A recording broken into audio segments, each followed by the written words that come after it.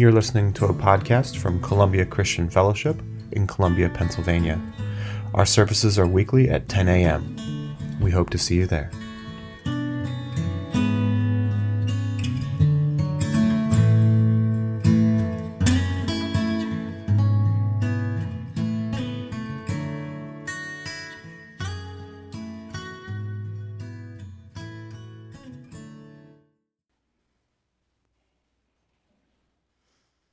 So if you look around, you can see we have many folks on vacation, well-needed rest.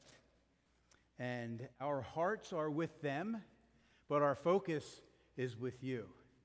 Our hearts are with those who are away. Our focus is on those who are here today. And God knew who was going to be here, and He tailored this message for you. Do you believe that? So today, we've been going through the study in the book of Acts, and we're now entering Acts chapter 9. Maria, if you'll come.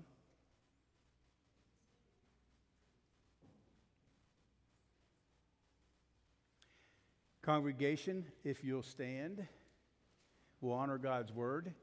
I know you just got nice and comfy, but this is to keep you from falling asleep when I preach. So, wait, hold on a minute. Good. We'll give honor to God's word. Maria's going to read Acts chapter 9, verses 1 through 9.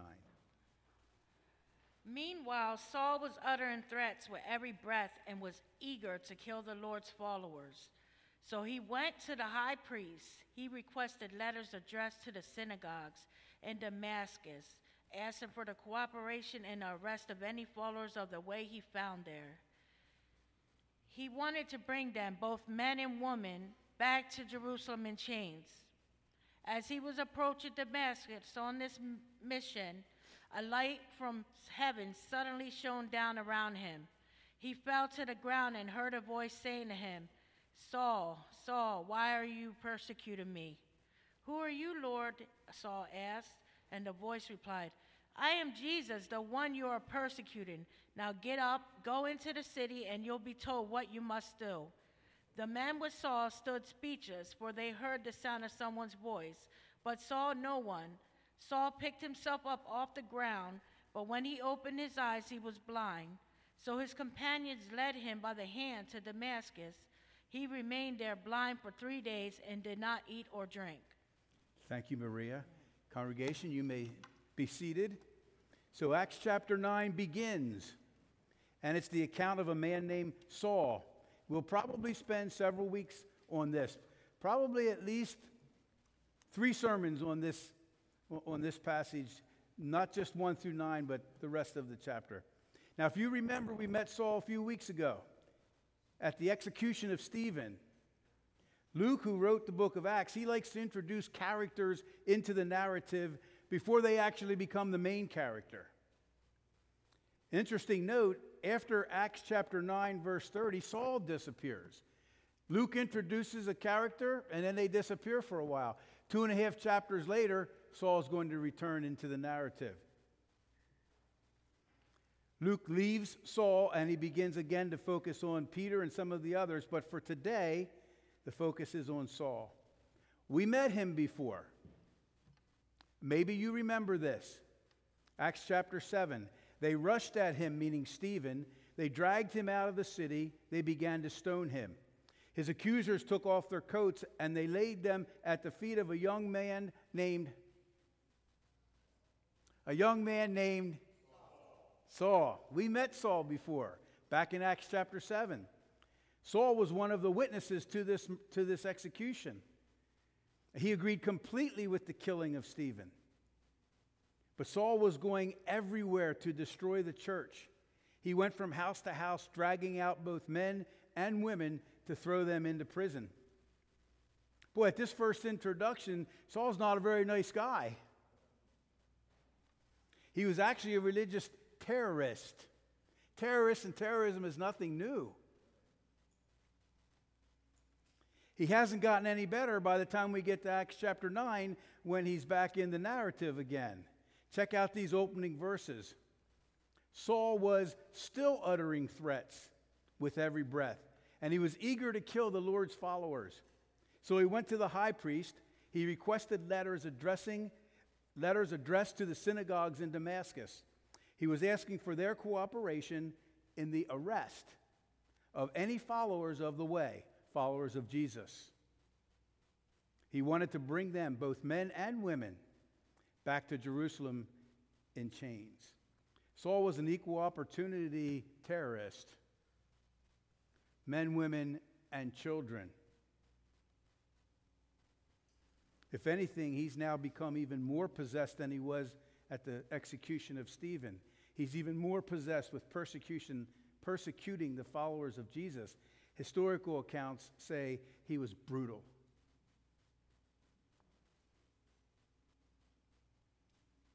He wasn't content with just dispersing them from their homes and homeland. He wasn't just content with harassing them. He decided to pursue them wherever they fled. He created terror for that first generation of believers. They could not escape it. Listen to his explanation that he later gives of himself. These are Paul's own words talking about these days. He says this later in the book of Acts, but he's talking about these days, his before Christ days. Acts chapter 26, verse 11.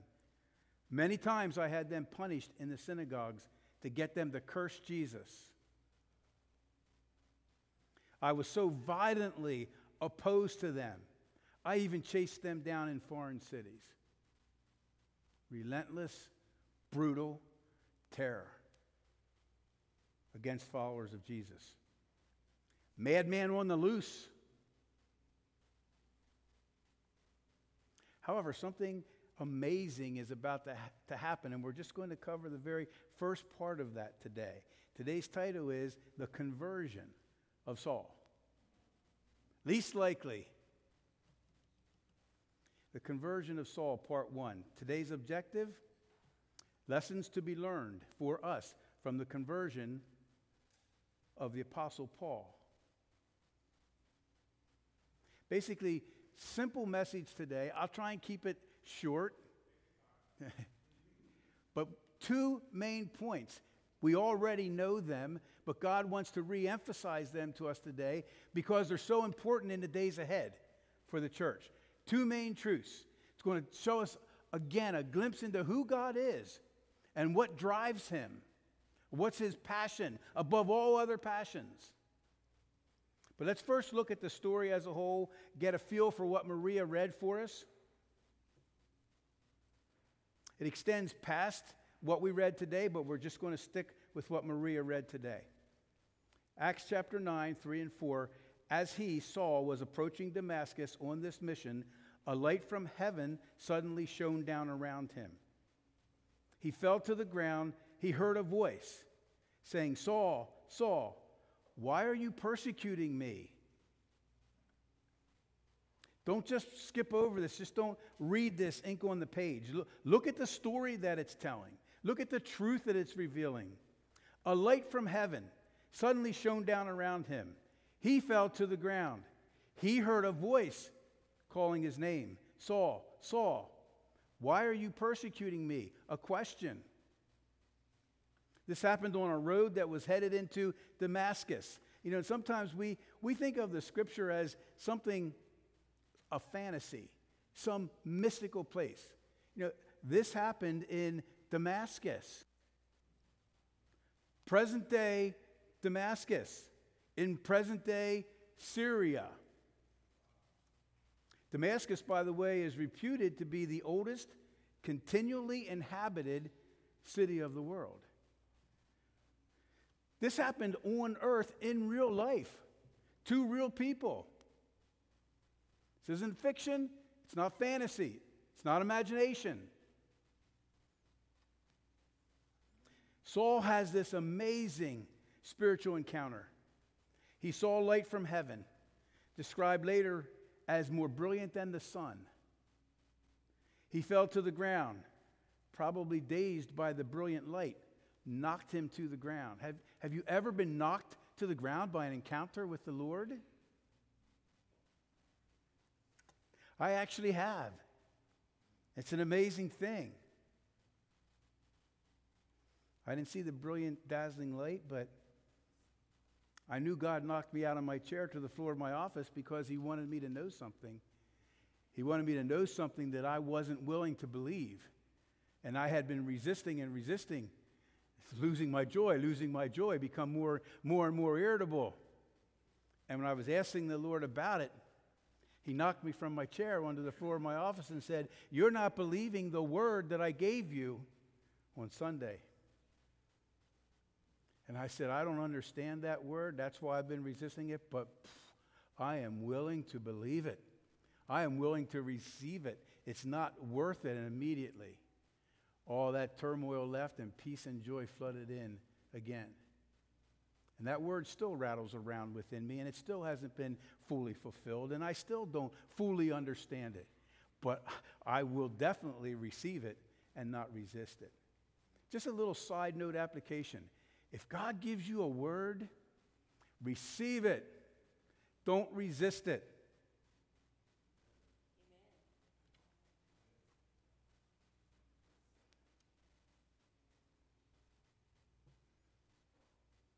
He also heard a voice, and it was an unmistakably audible voice. The men with him heard it as well. But in another place, it says that to the other men, it just sounded like thunder. They couldn't discern any words. Only Saul could. He heard his name spoken or called aloud 2 times. This was definitely a supernatural encounter experienced by and touched the physical senses. This was not a dream. This was not a vision. He saw, he fell, he heard. Paul's response, "Who are you?" "Who are you, Lord?" Saul asked. And the reason that word Lord isn't capitalized is because at that time he was using a common word just to refer to some dignitary, because he didn't know what exactly was going on yet. So it's a small L for Lord. Who are you, Lord? And the voice replied, "I am Jesus, the one whom you are persecuting. Now get up, go into the city, and you will be told what you must do." Further proof that this was not some sort of mystical, unreal experience, that this was a genuine encounter, was conversation then ensued between the Lord and Saul. "Who are you, Lord?" Saul asked a question from his prone position on the ground. My guess is rather meekly. He didn't know it was Jesus at this point. Probably Jesus would have been his last guess.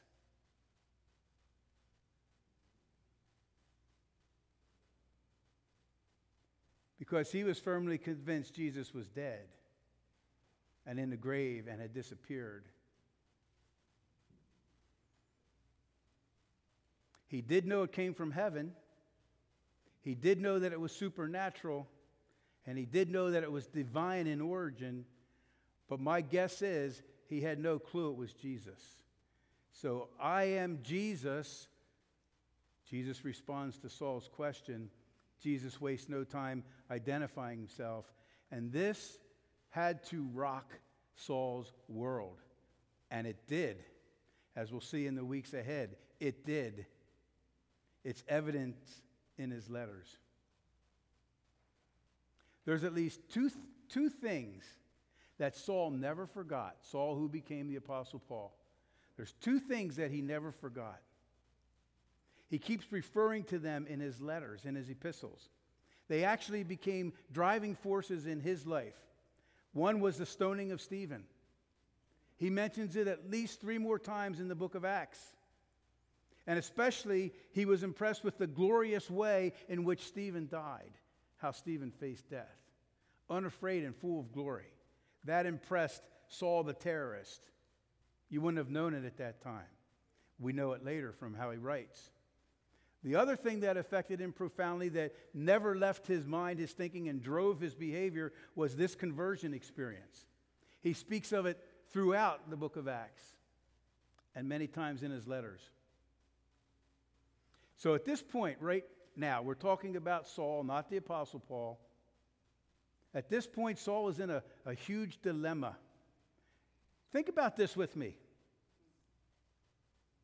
If this truly is Jesus, then the ramifications are huge. The religious leaders that he greatly respects, followed, and is serving were wrong. They were wrong about Jesus. He was wrong about Jesus.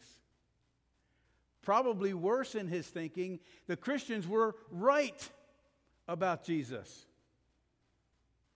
Follow this progression. And then to make it even worse, Saul, who was a God-fearer and actually, believe it or not, loved the God of his Judaic religion,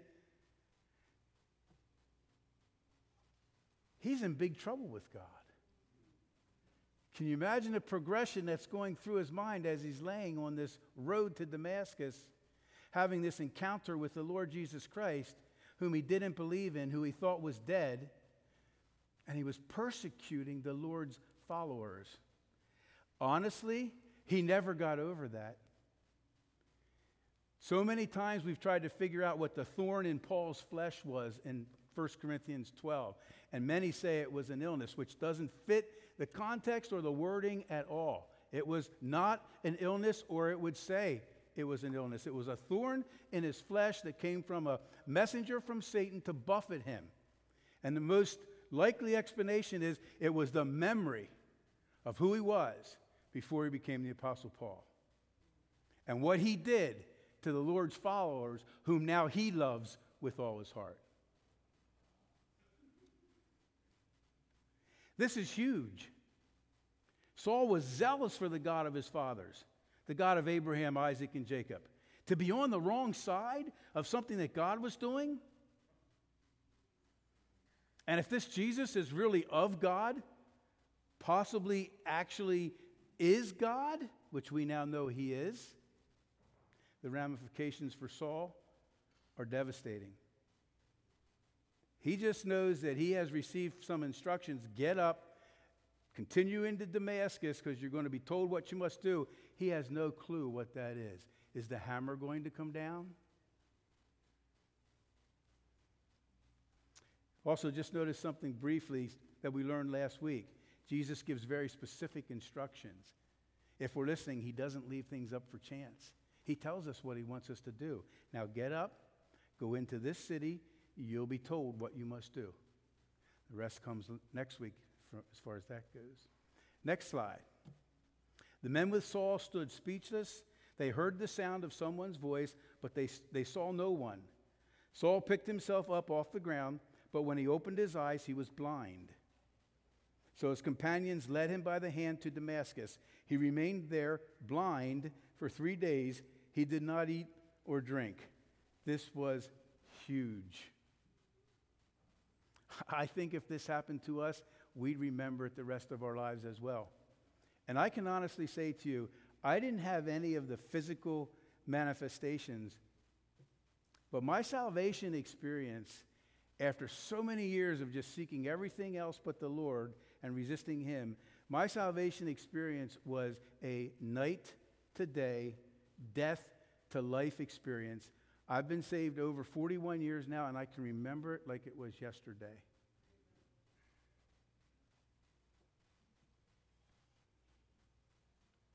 So this ends part one of the story of Saul's conversion, the conversion of Saul. We'll pick it up next week.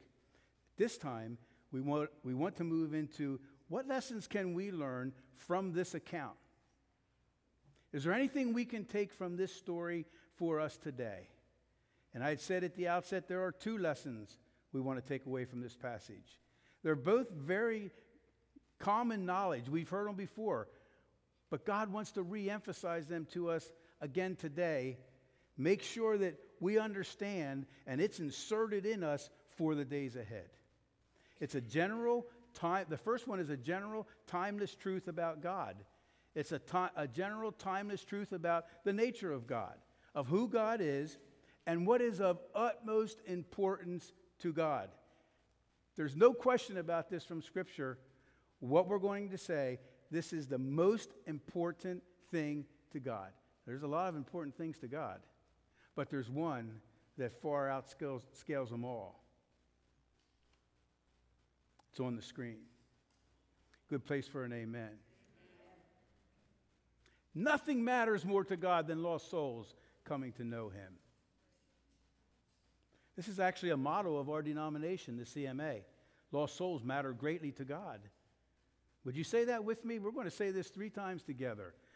Lost souls matter greatly to God. Lost souls matter greatly to God. Lost souls matter greatly to God. Now, we already know this. If you've been coming here for any length of time, you should know this. But it'll do us well to review and rehearse it again. It's a truth that is especially relevant in these days ahead. My own opinion, we cannot fathom just how much lost souls matter to God, because they don't really matter that much to us. We're moving that way. We are. But we have a hard time understanding how much they matter to God and how much it drives His behavior, because they don't matter all that much to me, and it really doesn't drive our behavior. It really doesn't drive our lives. It's not really what we live for. Good place for an honest amen. It's not really what we live for.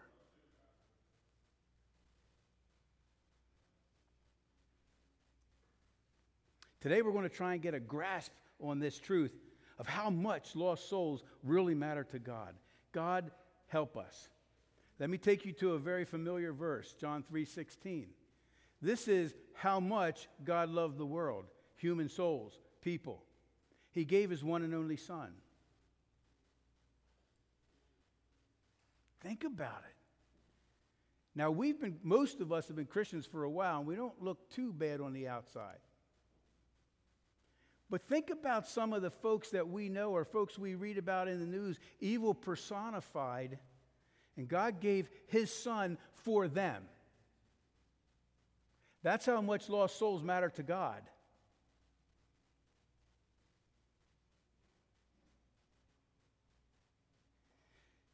God gave His Son for Adolf Hitler. Adolf Hitler never turned to God, never accepted His Son, never accepted His provision. But God gave His Son for Adolf Hitler.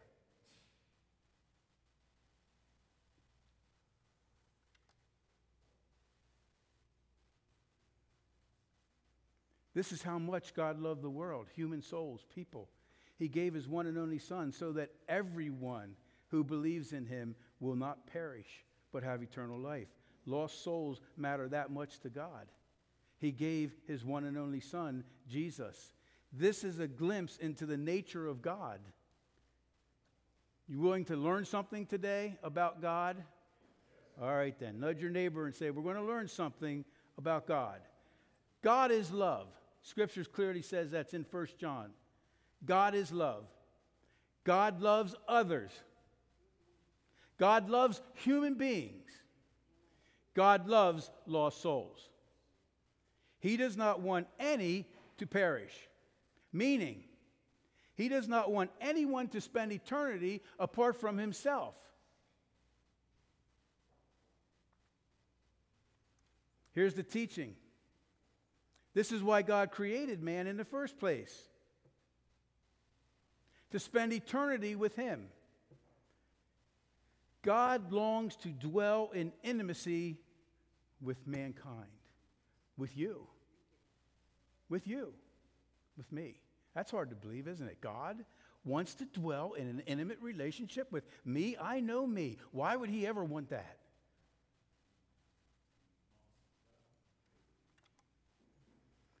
Now, don't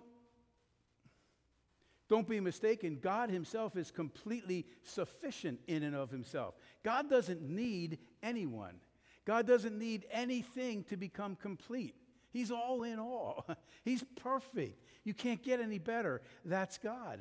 But Scripture says He is love, and because of that, He greatly desires to share Himself with others. See,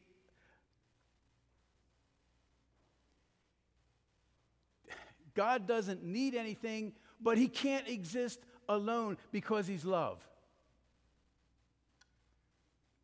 He needs to share himself with others for their sake. He needs to share himself with us for our sakes. Not for his sake, for our sakes, because he's love. Love must share itself with others. When you're really feeling love towards someone, what do you want to do? The normal tendency is you want to do something for them. Because, see, love must share itself. True love must share itself with others. It can't be self-contained. It can't be selfish. It can't be self-centered. Love must share itself with others. It's completely selfless. Above all other desires, God wants a family. It's hard to believe about God, isn't it? But above all other desires, God wants a family. That's why he created the human family. That's why he created man and woman in his own image to be with him. And he put them in families to illustrate the desire of his heart, family. And of course, Satan is having a heyday with that today, the last few decades. He's destroying families, and that's bad in itself, but it's worse because it's destroying the representation of what God's trying to communicate to us.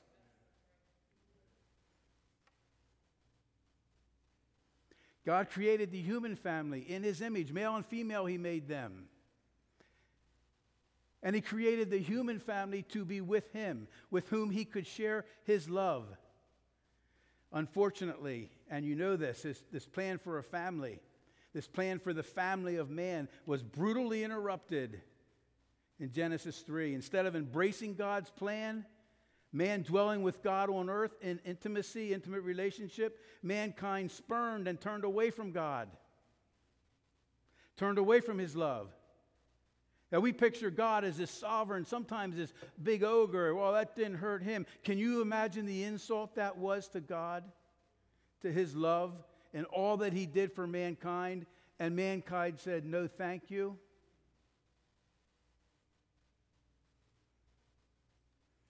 Mankind turned away from God. God never turned away from man. God never gave up on the plan. He has been on a quest ever since to get mankind back at a great cost, great sacrifice to himself.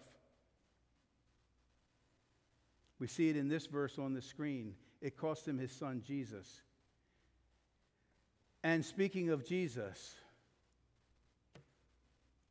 Luke chapter 19, for the Son of Man came to seek and to save those who are lost. Lost souls matter greatly to Jesus as well. This is a glimpse now into the nature of Jesus, of who Jesus is, and what drove his life, and what drives him. Lost souls matter greatly to Jesus. Jesus is the exact representation of God. Jesus is God. And as God, Jesus is all about lost souls. Primary motivation of all he does. Jesus reflects the heart of the Father for lost souls. He was willing to sacrifice his earthly life for the sake of the plan. Plan A was that God would give his son Jesus for man, and his son Jesus would give his life for man. God gave Jesus, Jesus gave his life for one reason, that we could be restored and reconciled into that relationship with God. Because he's love, and he has to share himself with others, and he desires a family, and he's calling us into his family. I hope you realize that's what this whole thing is all about. He saved you to call you into his family so he could share himself with you. And icing on the cake is, while we're here, we get to serve him and tell others this and draw them into the family. And then one day, that assignment for each one of us is over, and we'll go home and we'll be forever with the Lord in intimate relationship. But while we're still here, we get to serve him and draw others into the family. Come and meet my Father. Come and meet my older brother, Jesus. Come and meet my brothers and sisters. Oh, wait a minute. That might not be such a good idea. Just kidding, people. That's a joke. That's a joke. Come and meet my brothers and sisters. I would invite anybody to come and meet us. Are we perfect? Heck no. But I would invite anybody to come and meet us. and feel the love of God through us. So from the screen, the whole purpose of Jesus was to redeem and reconcile lost souls back to their Creator, their Heavenly Father. It's the primary reason. Okay, listen to this. The primary reason Jesus came to earth was to bring lost souls back to the Father. The primary reason he hasn't come back yet is because those lost souls haven't all been brought into the family. The Lord isn't really slow about his promise to return, as some people think. No, he's being patient for your sake. He does not want anyone to be destroyed, but everyone to repent. Lost souls matter greatly to Jesus. It's the primary reason Jesus came to earth in the first time. It's the primary reason he has not yet come back the second time. Anybody out there? Anybody think this is true? Worthy of a so be it? Worthy of an amen? Worthy of even like a preach it, pastor? Now there's a second lesson. First lesson, lost souls matter greatly to God. Second lesson, God will go to great length to reach one lost soul. How much lost souls matter to God is evidenced by the great lengths God will go to reach lost souls. I know he went to great lengths to reach me. You? I did enough that he could have easily said, forget him, I'll get somebody else. He relentlessly pursued me. And unbeknownst to me, he was relentlessly pursuing my wife at the same time, but we never talked about it with each other. We were married. Oh, yeah, that's right. That's why we weren't talking. We were married by then. Ouch. But I can stand here and look you in the eye and say, if we wouldn't have met Christ, this is going to be a good place for an amen, Deb. If we wouldn't have met Christ, we would not be together today. Amen. Saved our marriage.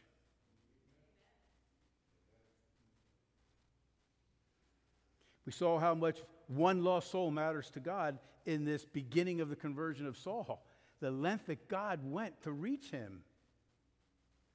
And look at what Saul was doing at the time.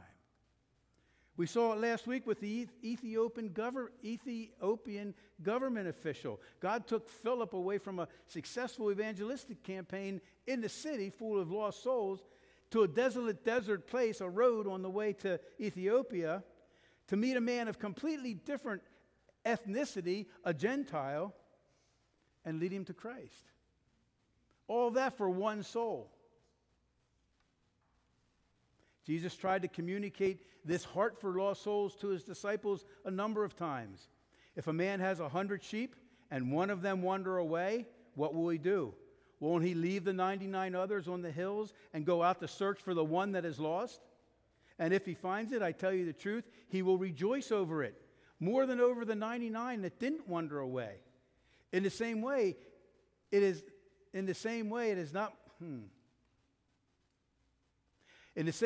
not my heavenly Father's will that even one of these little ones will perish. A shepherd with a heart of passion for each and every sheep, each one extremely important. A picture of God's heart towards the lost, the great length that God will go for the sake of one lost soul. He did that for you. If you know the Lord today, he did that for you. He relentlessly pursued you. You spurned him. You turned away from him for a while, and he relentlessly pursued you.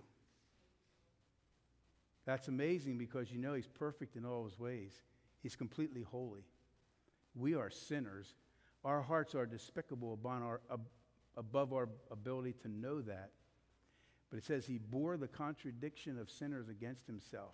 He was willing to come into your life and my life when we were despicable sinners. The extent of God's love for lost souls is beyond our ability to comprehend.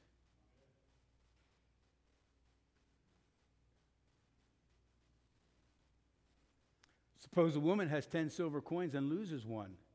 Won't she light a lamp, sweep the entire house, search carefully until she finds it? And when she finds it, she'll call in her friends and neighbors and she'll say, "Rejoice with me because I have found my lost coin," singular. In the same way, there is joy in the presence of God's angels when even one sinner repents. When you finally gave in to God and you gave your heart to Jesus and you brought him into your life, there was a party in heaven on your behalf.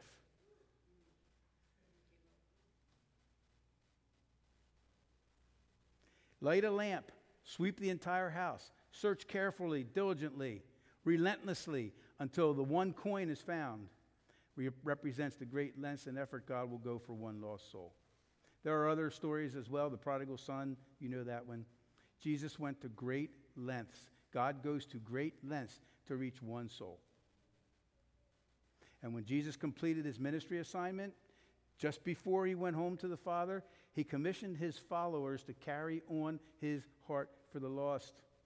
Go and make disciples of all the nations. Baptize them in the name of the Father, the Son, the Holy Spirit. Teach these new disciples to obey all the commands I have given you. Be sure of this, I am with you always, even to the end of the age. In essence, Jesus is saying, my heart for the lost is to become your heart for the lost.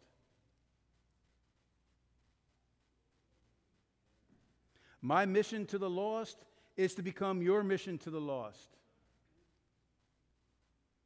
John 14:12, we've been quoting and teaching on and praying into for a while.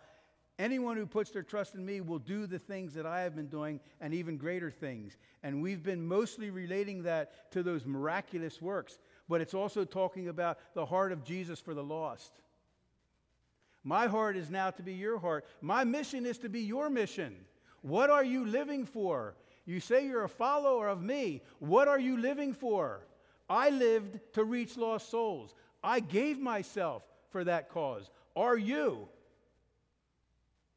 Or are earthly things more important that will fade away? Lost souls will last forever. These things of earth will fade away. What are you giving yourself to? Church, not just CCF, church. What am I giving myself to? What am I really living for? Jesus speaking, I am imparting my heart to you, and you will carry on my mission. Seek and save those who are lost. Here's the conclusion.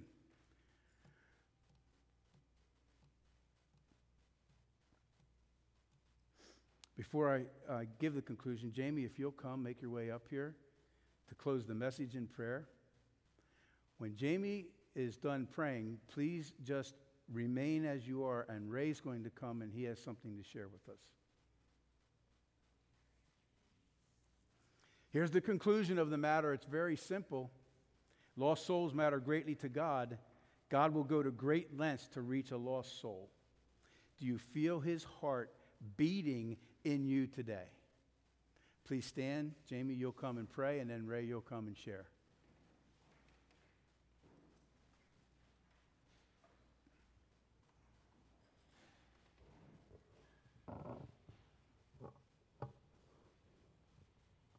Let's pray.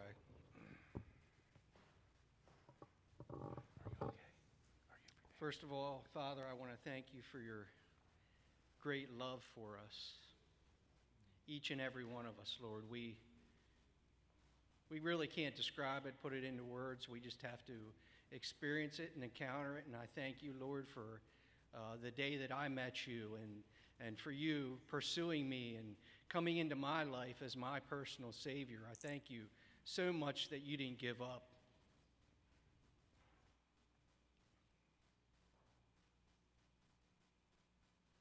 And I thank you for the transformation that you did in my life and you've done in everyone's life in here. And thank you for the transformation that you did for Saul. And Lord, for your word that speaks that and shows us that and teaches us that, how true it is. Father, I'm just going to ask you right now that you would put it in each of our hearts to have a heart like you. That our mission would truly become your mission. As difficult as it is and hard to understand, but we are beginning to understand it more and more, Lord. So I'm just asking you in the name of your Son, Jesus Christ, who paid that price for us, that you would instill in us more and more each day your mission, and that we would live your mission more and more each day, that the things of the world would grow strangely dim. So, Father, we just want to thank you. We want to praise you because you are a great, big, loving God, and you deserve all the glory, all the praise, and all the honor. In Jesus' name, amen.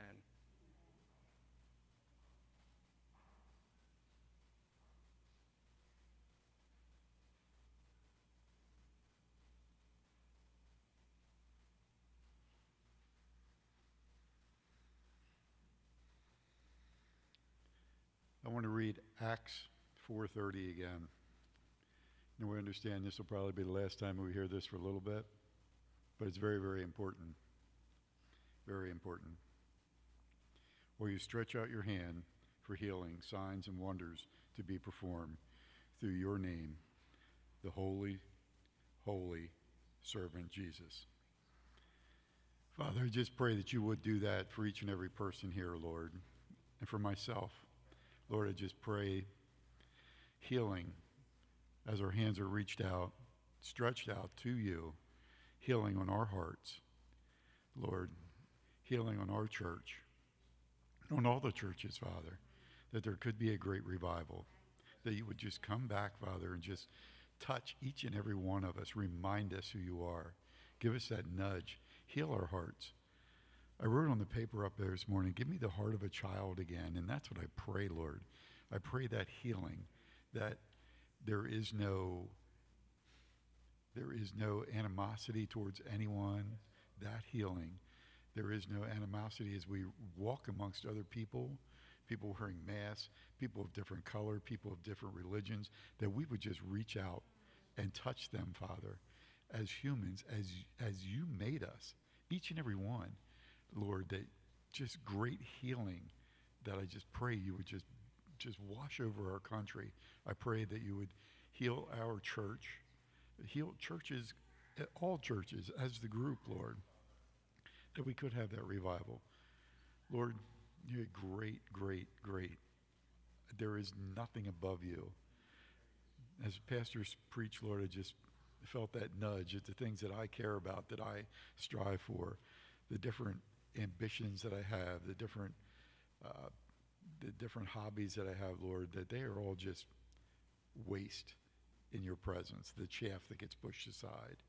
Lord, I just pray that you would heal my heart. And praise you in Jesus' name. Amen.